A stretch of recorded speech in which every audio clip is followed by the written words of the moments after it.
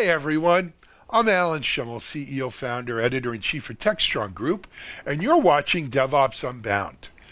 DevOps Unbound is a twice a month or bi-weekly video series that we do here on TechStrong TV, and it delves into various aspects of DevOps.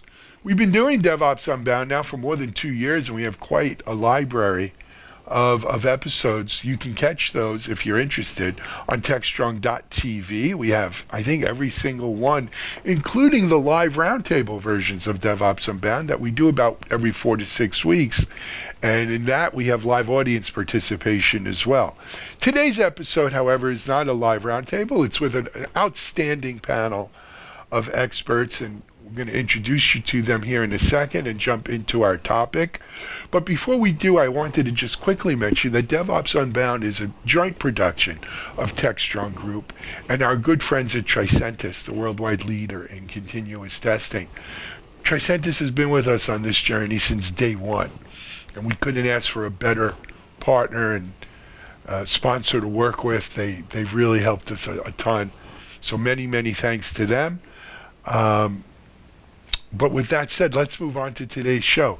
Before we jump into topic, let me introduce you to our folks in the panel. I want to start off with a good friend of mine, but as he mentioned, we were talking off camera. I don't think I've spoken to him in about a year. He's Ravi Lockman. Ravi is product manager at Harness. Ravi, welcome. Introduce yourself to the audience. Yeah, thanks for having me. Excited to be here with everybody. A great panel. I'm Ravi Lockman. I'm a product manager at Harness. A little bit about myself. I started out as a software engineer and kind of made my rounds into platform engineering and distributed systems. And now I'm into product management, really like helping people get their ideas out of their laptop and into the hands of others, which is production. And so, yeah, really stoked to be in the panel and learn and chat with everybody. Excellent. Next up, I want to introduce you to Brian Cole. Brian is Director of Customer Engineering at Tricentis. Brian, why don't you introduce yourself? All right. Good morning, everybody. So my name is Brian Cole. Director of Customer Engineering is a very fancy title. That means that I am responsible for evangelism and advocacy about the importance of, in particular, my specialty, performance engineering. I've been in this space for decades at this point, working with different vendors. And it was a fascinating journey being in the quality space and seeing the rise of DevOps and how that impacted QA organizations and what the quality effort needed to do in order to become relevant again in this new reality that we're all in. Excellent. Next up, I'd like to introduce you to a first-time guest here on our DevOps Unbound TechStrong TV, Jackie Michelle. And if I mispronounce, I apologize, Jackie.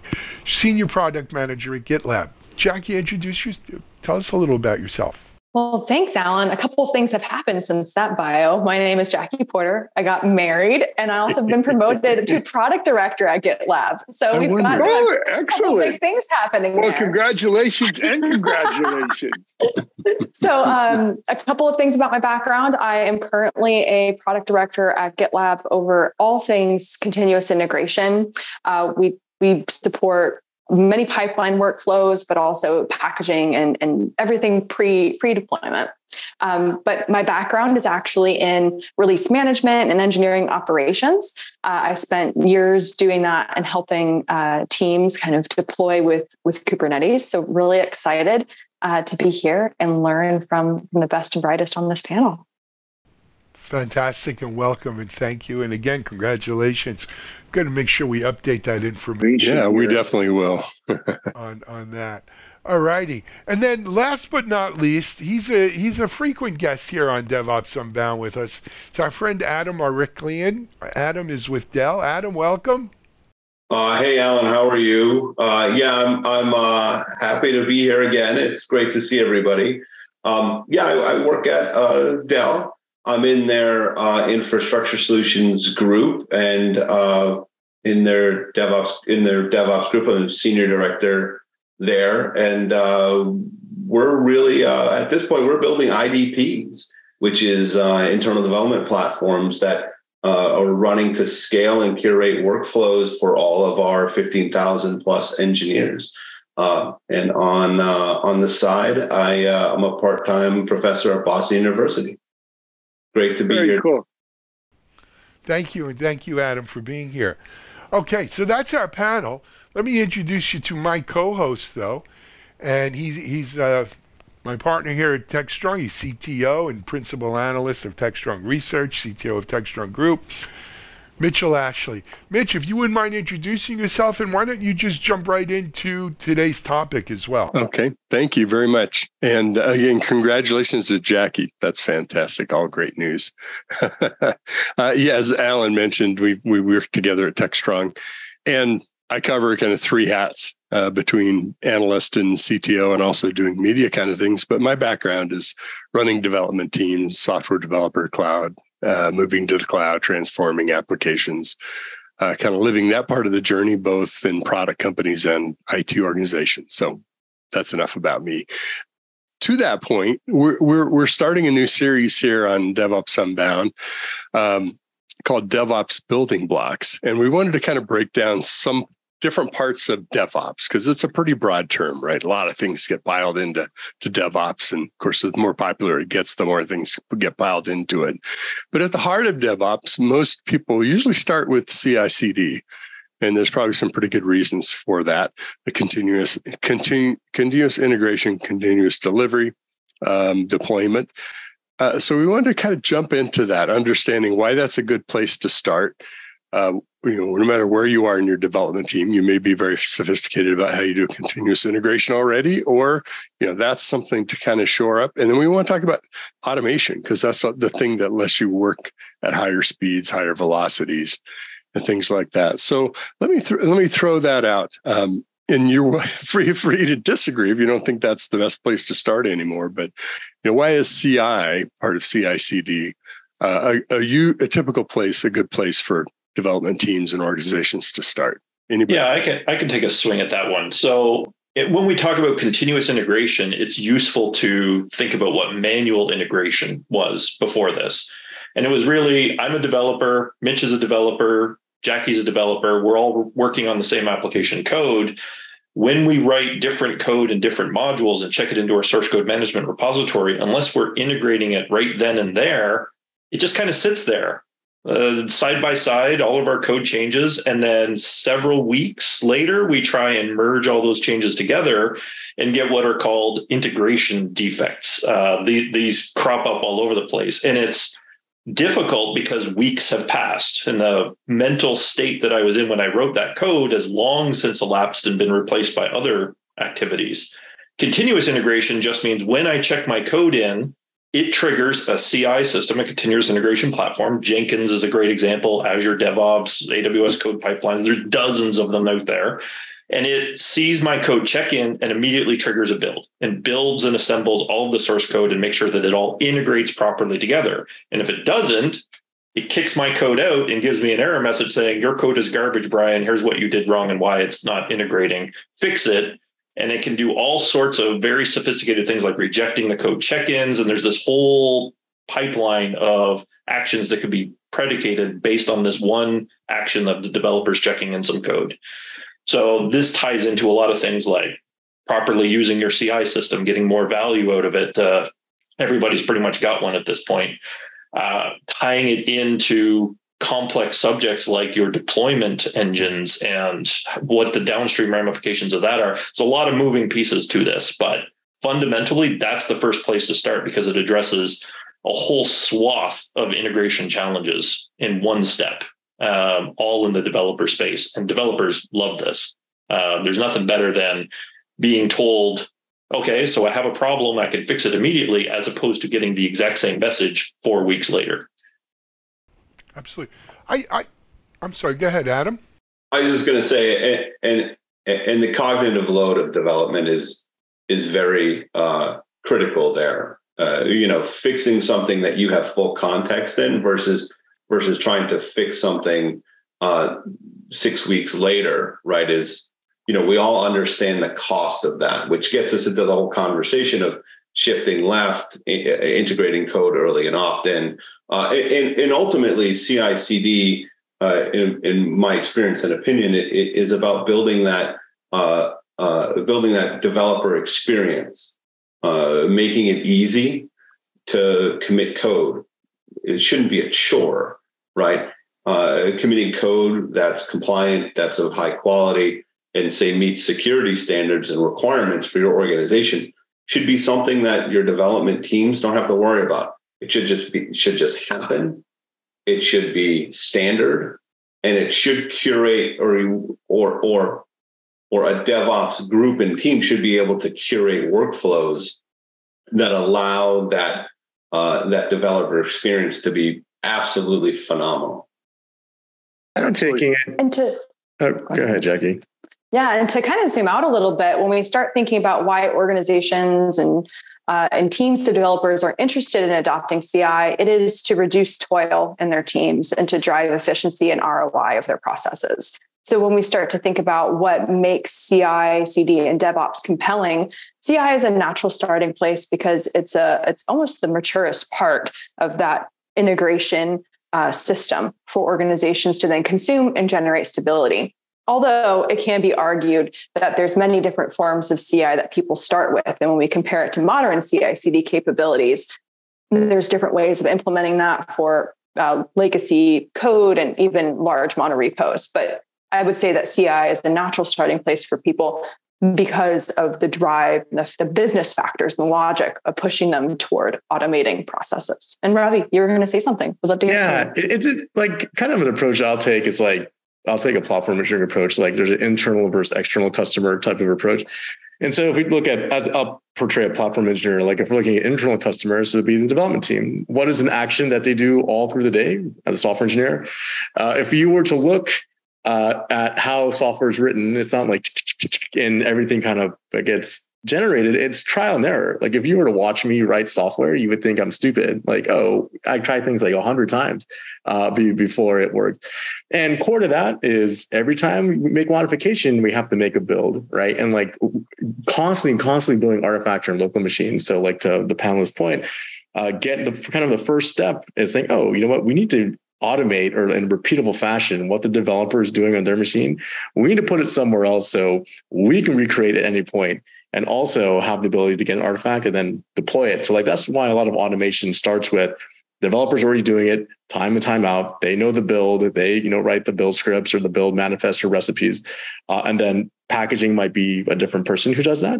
For example, if there's a release manager or they have standards for how they release. But that's it, right? Like constantly multiple developer tasks that are going on. That's where it starts to get automated in an external system. And that's why CI is a very valid place to start in DevOps journey.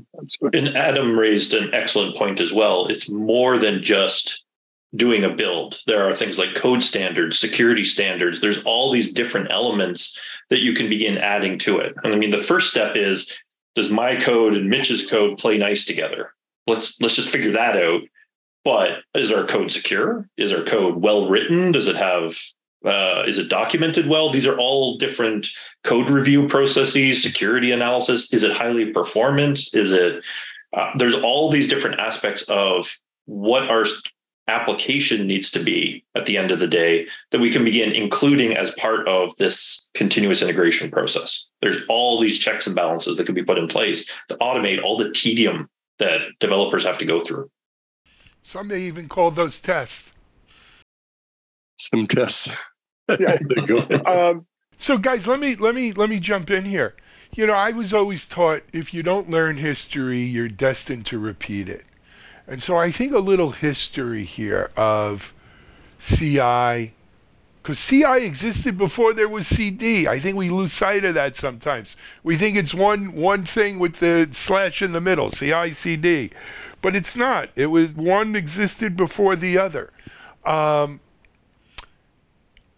I first started DevOps.com, 2013, someone once said to me, DevOps, I forgot if DevOps is the disease or the symptom, but CI/CD is the cure, right? And that was really at the heart of what DevOps is.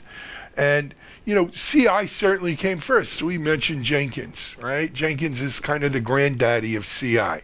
It wasn't really designed at first for CD.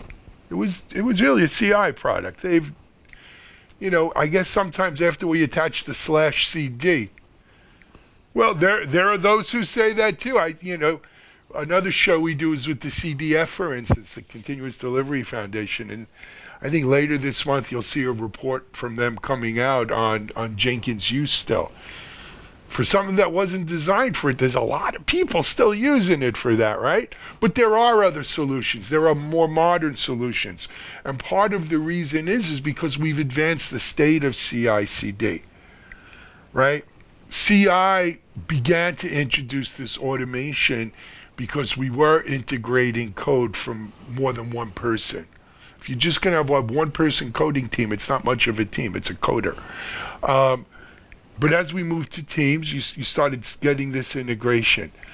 As we moved to building stuff into getting it ready for deployment, such as testing and reviews and so forth, right? And then the ability to automate the delivery. At first, I remember at DevOps.com, the deployment wasn't automated. Someone had to physically push the button that said deploy. Today's modern systems, you don't necessarily have to do that. But it gave rise at some point to this idea of a CI/CD pipeline. And to me, that was one of the seminal developments here. Because now we started thinking like a factory. Ravi, you mentioned how code is done today. Well, the fact of the matter is the coder doesn't write all the code today. The coder assembles a lot of components and then glues them together and makes sure they work or whatever.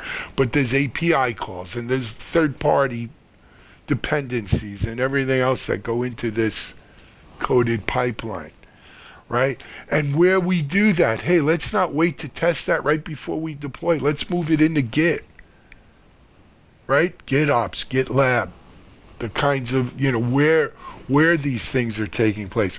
We've seen a real evolution from just vanilla CI with Jenkins 10 years ago, 12 years ago, right? Harness, and Robbie, I'm not, asking you to blow your horn or anything, but Harness was one of those companies that started looking, let's take a new, fresh approach to CI/CD. GitLab as well, right? Now, everybody talks CI/CD and pipelines and software supply chains and all that good stuff. Alan, I think one of the things you're pointing out is that we turned our attention to the process of creating software, not methodologies like the old days, whatever. We still call it SDLC, but I think one of the things that also solved is I remember Integration Fridays. You broke the build. You don't go home until the build works, right? So we can test over the weekend. Many developers are happy for CI. That's all, that freed up a lot of our lives from having to stay the weekends and fix, that we didn't fix during the week. But my point is, and that's what it's allowed us to look more holistically at the pipeline, the development process, and think about it not as one workflow, but lots of workflows all happening, going through this process at the same time to help. And that's part of what helps. And to me, that's the biggest innovation here, is thinking of this as a pipeline, as a factory. With multiple different parallel executions going on. That's the continuous part of continuous integration. It's often overlooked. It's often, when you see it represented on a PowerPoint, you're like, okay, so then Mitch does this, then Brian does this, then Alan does this. No, Mitch and Brian might be doing the same thing at the same time, and both pipelines are executing in parallel. And you have these multiple different concurrent operations all taking place. And it gets progressively more exciting the more stuff you add into that pipeline. Well, I think there's a couple of different things that happened historically, right? When we begin to think about business shifts over time, which really drove CI/CD, right? It was things like globalization, right? How do I forget about the fact that we're in the same room? What if we're in different countries? How does that work, right? So how do I work with somebody that's 5,000 miles away on another continent and begin to integrate code from there? Productivity increases from our business needs, especially when we think about mobility. Right, when we think about when mobile, when we first started to having the internet came out, and then we started having as a service, and we started having mobility. that put a lot of pressure on companies to say, hey, we got to deliver faster. We got to deliver with higher quality. We got to deliver with, security, blah, blah, blah, blah, blah. All of a sudden that pushed back everything back down to engineering saying, well, I can't wait for my release engineer to go fix this problem or do these merges. I have to know how to do those things, right? I have to have that insight. I have to be able to manage my pipelines. I have to be able to merge my own code. I have to be able to have systems that can help drive that automation for me. And I can't wait for somebody else to go do that. And that's where we really began to drive that whole notion of, increasing more automation from a CI perspective and a CD perspective.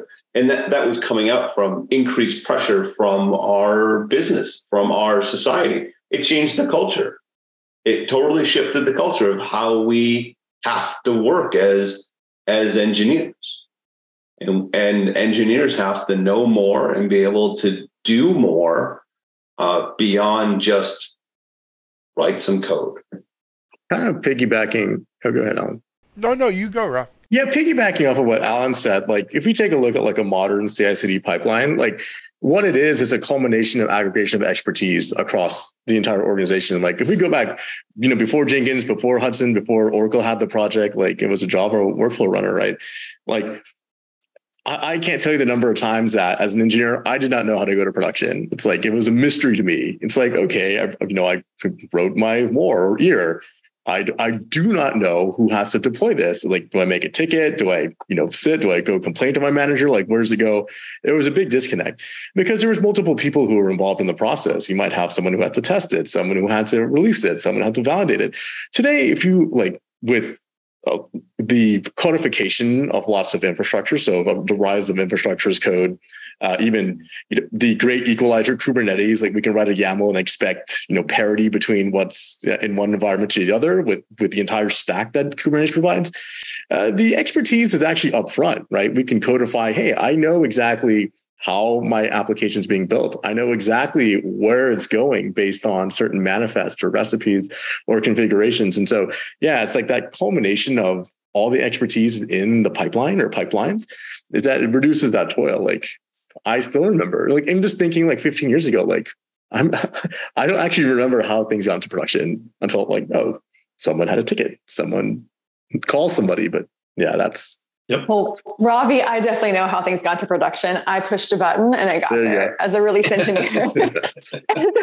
as someone that was responsible for hydrating Jenkins pipelines and pushing them into cloud native networks, it's interesting to see the evolution of what we're thinking about, like platform engineering and this push for continuous deployment rather than just delivery. And I think that what we're seeing in organizations that are slow to adapt to new technologies is that they're still relying on these old tools because that's how CI was determined and de facto defined 20 years ago. So I think what's happening now in the modernization of CI/CD is that we're moving away from tools and it becoming like a practice and a team ethic. And that's why we're starting to see some like new texture and new interest and new ways of like tools adapting to those team processes. Like Ravi, you mentioned platform engineering, and I do think like Harness definitely celebrates the platform engineer, but there's still lots of organizations that haven't moved that way and teams that don't know how to work with platform engineers. I don't think they understand what the platform engineer role is. And if you don't understand what the role is, how the heck can you hire someone for it? And it's a fascinating problem because it seems so obvious when it's described. You have your developers, they've been asked to implement new features, but they've only been given the feature definition. So they start working and they build out this new feature, and then they give this code over into the release team to deploy into production. And all of that code was written on the latest version of SQL Server, but production's running SQL Server 2017. And now you have all these deployment challenges and nothing really works. Why did we ever let the developers write on the latest version of SQL? Why did we give them a platform and engineer this so that it was easy for them to instantiate all of this? And they were building to the same secured platform that their code's going to run in a production environment. And if they can't get it to work in dev, well, I don't know what to tell you. We got to figure that out before we go any further down this process. That's, in my mind, exactly what platform engineering is supposed to be providing. I totally agree. And that's where we have IDPs, development platforms, and that's where we begin to curate workflow. And that's where we move away from providing generic services to developers to go do whatever they want, to providing platforms to curate workflows so they can complete or accomplish exactly what you laid out, Brian. Yeah, and then it provides guidance for the ops team. It's one of the great truisms, right? It's DevOps, dev and ops. It's not dev, and ops. And the ops team has a vested interest in managing that platform pipeline as well, so that when you're planning a production upgrade of your database, your web servers, whatever else, you feed that into the development pipeline so that they begin working on the code, so that that code will be ready at the same time you've done your upgrades. And you synchronize all these different things together. It's really, really impactful when you start doing that. And it's amazing to me how few people actually do. Yep. With the benefit of hindsight, I think one of the mistakes that we've had made in the DevOps movement is, frankly, we've put too much on the developer. We have, the developer is kind of the alpha predator in the food chain, and for many of us, the answer in DevOps was, the developer will do that. Security, being more secure, do more security testing, take more security. We got to make the developer a security champion. Platforms, the developer wants to pick what platform it is. They're really smart. We pay them a lot of money. They want to decide what platform they want to work on. Otherwise, they're not going to work here. And we got to keep them at all costs. Testing, let's get rid of the test engineer. We'll make automated continuous testing that the developer kicks off. Right? And it's fascinating to me because everybody talks about shift left, and so many people talk about it in the context of make the developer do it. Yeah, they're busy. They have a job already. That's not what shift left. And you know what? Yeah, exactly. Developers like to develop. They like to code. They don't necessarily want to pick that platform. They don't want to do testing. They don't want to do. They certainly don't want to do testing. They don't want to do necessarily security either. They don't want to write insecure code. But they're not security professionals, right? We've seen this movement where DevOps is DevSecOps, right? I learned that phrase, Jackie, from who's your CMO? Ashley Kramer. Right, Ashley taught me that DevOps is DevSecOps. That is exactly my position as well. I actually hate the term DevSecOps because I would say to people, what kind of lunatics are you that you run a DevOps toolchain that doesn't include security? What are you doing? It seems insane to me to do it that way. And I get that people like the term and they want to differentiate. I do not. I'm like, no, it should always include security. I just like conversations that start out with, who are the lunatics? Yeah. And I'm sorry, Jackie. I'm not lunatic because I think that there's value in being explicit about it. Because if we think about historically what people were doing, if they were managing upstream dependencies, they were checking vulnerabilities after compilation and after the product was built at the final release package, meaning all of the vulnerabilities were detected right before production, rather than it being explicit in the process from the beginning and doing security checks at every step of the way. I mean, can you imagine getting all of your CVEs flagged 2 days before you're supposed to trigger deployment? I'm in the performance engineering space. Of course I can imagine that. Everybody waits to the last minute right before production or a load test. So I would say I'm a big fan of saying DevSecOps because there has been an illusion that you can have DevOps without security. And that's why there's plenty of people running without dedicated security tools or even security tools inside of their CI/CD toolchain. Yeah, it's a dissemination of expertise again, right? So if you look at any organization, if you look at Harness, we have hundreds of developers, but we have a handful of AppSec engineers or we have a handful of SREs. And so that shifting left mentality, like I'm actually very pessimistic about the shifting left because there's only so much like this full stack developer or like you write it, you run it type of model is like extremely stressful. It's all about paying off tech debt early and avoiding it. So it's like, hey, to Jackie's point, if you can make more hygienic decisions as you're building or as you're writing and creating something, you would typically make the more hygienic decision. It's just that you don't know what you don't know, right? And so this is why, again, the pipeline is like this big disseminator of, oh, you know what? Our AppSec engineers have blessed these methodologies that are there. You can clearly see what you're subject to before you go to production. Even some of the stuff we have IDE level integrations with, it's like you can get that feedback very, very quickly. And you don't have to ping an AppSec engineer on Slack like, hey, can you look at this? Because again, that will get us into the old model of you wait right till you deploy. You're going to find some stuff out that maybe not be too pretty for you. Yeah, waiting till right before deployment is that's hope as a strategy. That's all that is. You're just hoping that your security scan is going to work out well, or that you're going to run a performance test, and we're just validating it's going to be great, right? But there's no time in your project timeline to deal with what if it's not. It's the classic. Well, I don't know what I don't know. I don't know the waiting to the right moment's the proper place for that, and it ties into a lot of things. And Ravi, you brought it up again, right? Shift left doesn't mean make the developers do it. I do a lot of talks to QA teams, and a QA organization got very lazy in the early 2000s. They were looking at their test management platform, whatever that happened to be, and they were viewing that as the center of the quality universe. And when DevOps started to rise right around 2010, 2012, that switched to the CI system. It wasn't the test management platform that decided what tests needed to be run. It was the CI system that triggered those tests now. And it became the center of that. And QA was slow to adapt. This explains the rise of JMeter. This explains the rise of Selenium. This is the developers going, I can't wait for the QA teams to keep up with me and my release cadence. I got to do it myself. And shift left is still tied to that perception. I talk to the QA teams. I'm like, you're going to have to learn how to write workflow code in a CI system. You're going to have to learn how to use source code management repository like Git. You need to check your code into those Git repos. You have to work with the tooling the developers use. And I get it. It's hard. It's new. It's foreign. It's weird.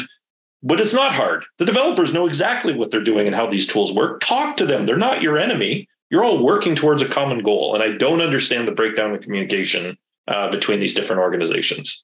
Brian, I'm interested to hear your perspective on this. So something that we at GitLab do, we do a report on tool chain sprawl, and we ask people and developers, like, what's the toil or the time spent for your developers maintaining and integrating their DevOps tools? So do you think that there's more toil spent in the developers maintaining and integrating tools or working across their functional partners?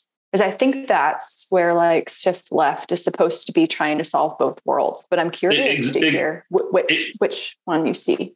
Yeah, it's both. Every customer is their own special, unique set of fascinating processes and technology decisions and integration challenges and political structures that, you can't talk to them because I don't like the director of that group sort of nonsense that I see occasionally as well.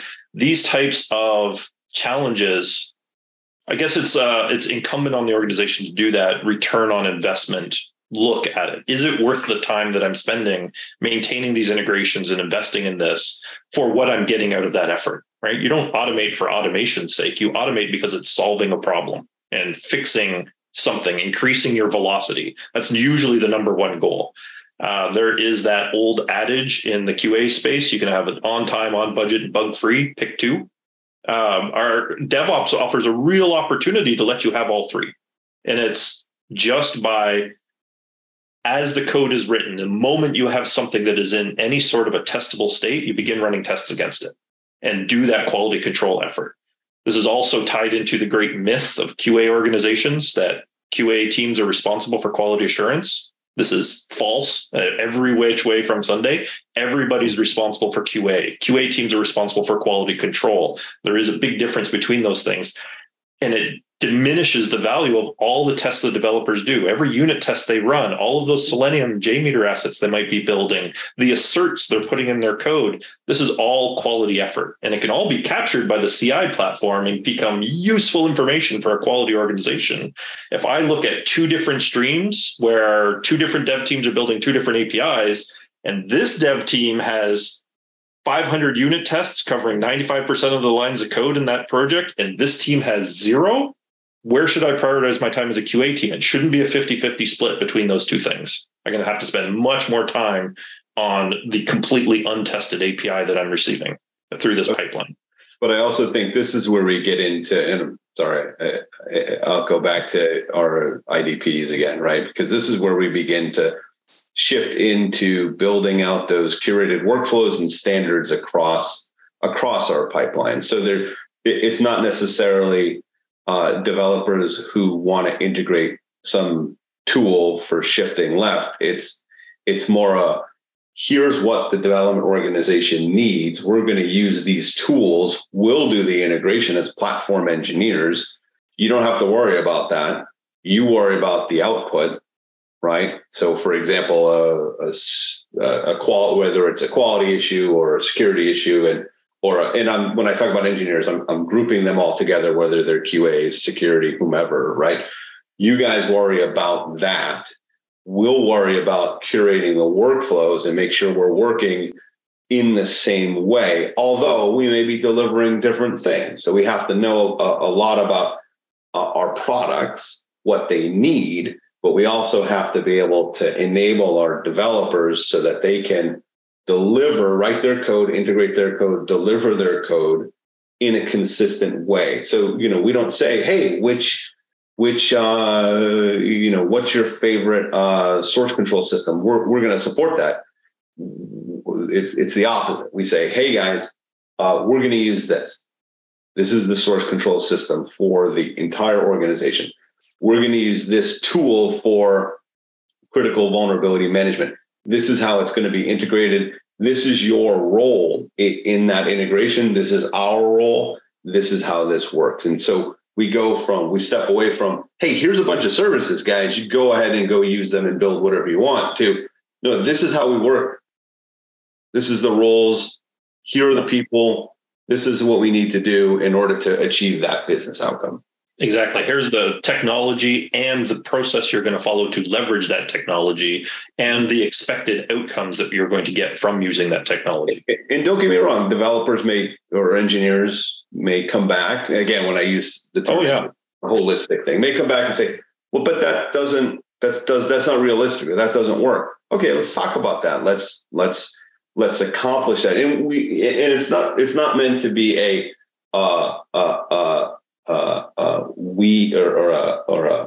like a fiat, right?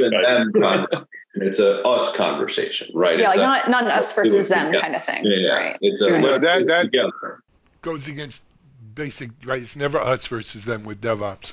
Guys, we're running a little low on time. There's one more aspect of this whole CI/CD building block thing I want to introduce, and that is scale, right? Because that's what really put the zinger into things here, right? When we were releasing software once a year, twice a year, maybe once a quarter, right?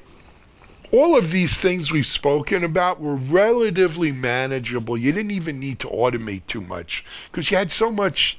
Well, if you spoke to the developers and the teams, you didn't have enough time, but you had a lot of time, right? One of the building blocks of the whole DevOps movement was, I think it's John Allspar's presentation, 10x or 10 releases a day, something like that, right? And that's what we've come to, right? Where it used to be fantasy to think we were going to release 10x a day. But many organizations are doing that today. But even the organizations who did once a year are now releasing once a month. That's a 12x jump from where they were. That kind of scale of release demands automation and has driven, I think, a lot of the evolution into CI/CD pipelines, right? Looking back at that, if you ever get a chance, I think it's on YouTube. Go back and check out Allspar's presentation from that back then, and you see how much of that is actually driving where we are today. Thoughts on scale? Good, Jackie?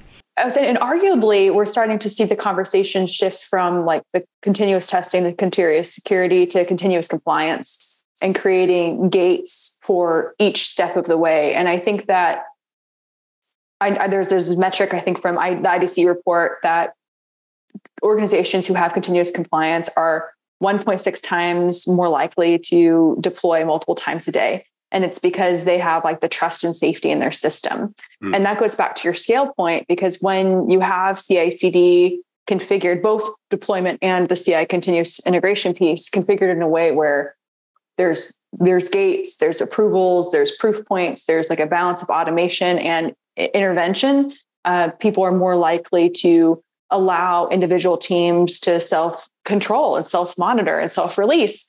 And that's really empowering for your developers, but also for platform engineering teams if they are supporting these individual developers at scale.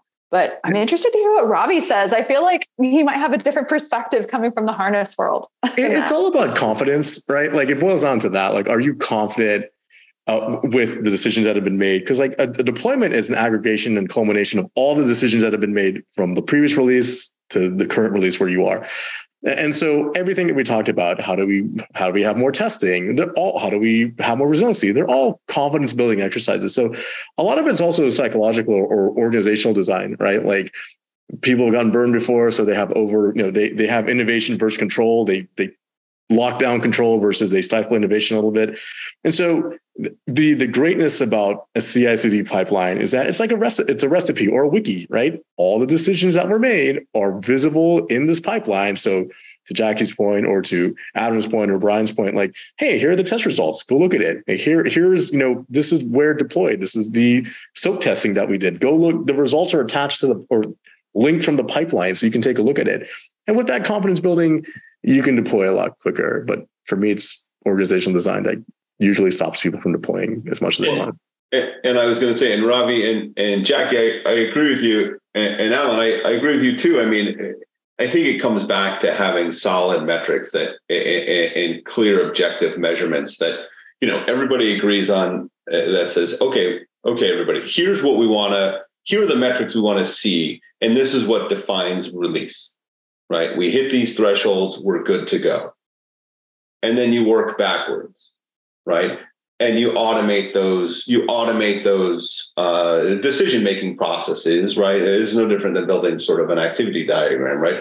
Did we hit this metric? No. Okay, we're not good to release. Yes. Go to the next step. And we can automate that decision logic.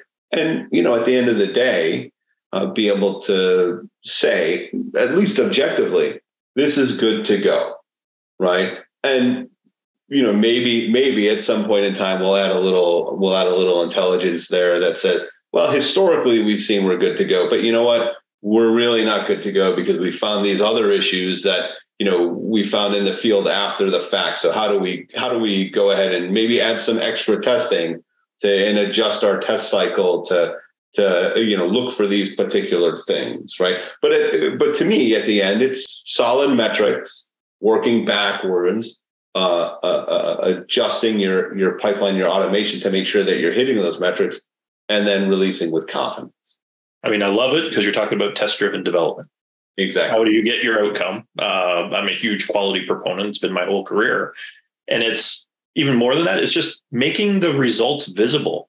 Who are the people who are interested in looking at this, and how are they going to consume that information? I can't give unit test result reports to the senior executives, nor can I give a high-level executive report to the individual contributor developers. That I need to have the right information presented in the right context in the platforms and systems that they currently use to execute their day-to-day job function. It does me no good to give a performance engineering platform capability to a dev organization if they have to log into it to look at results or do anything with it. They need to be able to get the data presented in the pipeline or attached into their IDE or wherever else. Right. Agreed. Guys, we're we're really getting to the nitty-gritty end here. I wanted to give each of you like a chance to just leave, each of the four of you, a chance to leave with our audience, your final thoughts on this whole notion of CI/CD and CI/CD pipelines as building blocks, which is the theme of our series right now. We'll go in reverse order. I think, Adam, I introduced you last, so we'll let you go first, and then we'll do Jackie, then Ravi, then Brian, and then Mitch, if you don't mind wrapping it up, we'll go to that. Adam, go ahead. Sure. Thanks, Alan. So I'll make it quick. I mean, I think it's all about curation of workflows through IDPs, right? I think we're beginning to see a major shift in the industry from providing generic services that help facilitate generic CI/CD to more curated workflows through internal developer platform. So I think building an internal developer platform and going with platform engineering is sort of the future of where our industry is headed. Fair enough. I think when in deciding that you need to modernize your CI/CD architecture, really think about the business value and metrics you're trying to deliver upfront, is that will help you decide on the tools you're looking for. That will help you decide on how much your developer is going to do, how much headcount you need, rather than just relying on a tool chain that you currently have. I think it's very mindful of you to step back and look at your entire system and your entire development org and look at the math that you're trying to deliver for your developers and for your business. Kind of closing thoughts here, treat your CI/CD pipeline as code. Pretty much all modern solutions, your pipelines as code. Don't be afraid to iterate over the pipeline. Your pipelines will change over time. As new methodologies come out, new paradigms come out, new technologies come out, they will adjust. And having that mindset of set and forget, it's not acceptable. You'll be refining or building and iterating over your pipelines as your software engineers are doing that with the code base that they work on. And so, don't be afraid to change and just, treat it as a piece of software. And my final thoughts are that continuous integration, hugely valuable. Continuous deployment, hugely valuable. And both of those form the underlying, infrastructure requirement to embark on a continuous quality journey. And getting the automated testing in place to ensure that every time somebody checks in code, you validate that your system is still functioning the way that you want it to, that it's still performant, and that it's still secure. Alan, I think this conversation really speaks to CI or CD isn't a discrete step. It's part of a broader workflow. It's part of a pipeline, parallel pipelines, et cetera, a software development process. Stephen Covey has the quote, begin with the end in mind, have some perspective about where you're going to take this. You don't have to be an expert at all of it, but come listen to these experts. These are the folks who can share with you. There's a lot of things we touched on today. So I think I'm going to rerun this recording right when we get done because there are some great ideas I didn't have time to write down. So listen to this again if you're listening to it for the first time. There's a lot in here for sure. Thanks, Mitchell. Thanks, Adam. Thanks, Brian. Thanks, Jackie. Thanks, Ravi. Thank you for watching this today. Many, many special thanks to our friends at Tricentis for partnering with us on the DevOps Unbound a video series, of which this is part of. I hope you enjoyed this as much as I think all of us enjoyed doing it. So until next time, this is Alan Schimmel for TechStrong and DevOps Unbound. You've just seen another episode. We'll see you again soon.